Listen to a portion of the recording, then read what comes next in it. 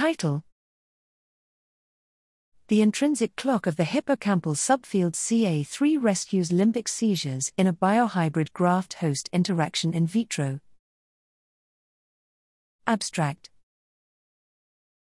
Hippocampal dysfunction is the hallmark of mesial temporal lobe epilepsy, MTLE, the most common epileptic syndrome in adults and the most often refractory to medical therapy. Deep brain stimulation, DBS, may ameliorate drug-refractory MTLE, but it still cannot guarantee a seizure-free life. One major drawback is that the stimulation policy is informed by trial and error rather than by the operating mode of the brain. Thus, optimizing DBS parameters is still an unmet clinical need.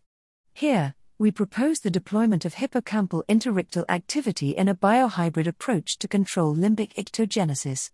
Specifically, an electronic bridge establishes a graft-host interaction between the hippocampal subfield CA3, graft, and the parahippocampal cortex, CTX, host, of distinct rodent brain slices, both treated with 4-aminopyridine. The electronic bridge relays the graft interictal events to the host via electrical pulses.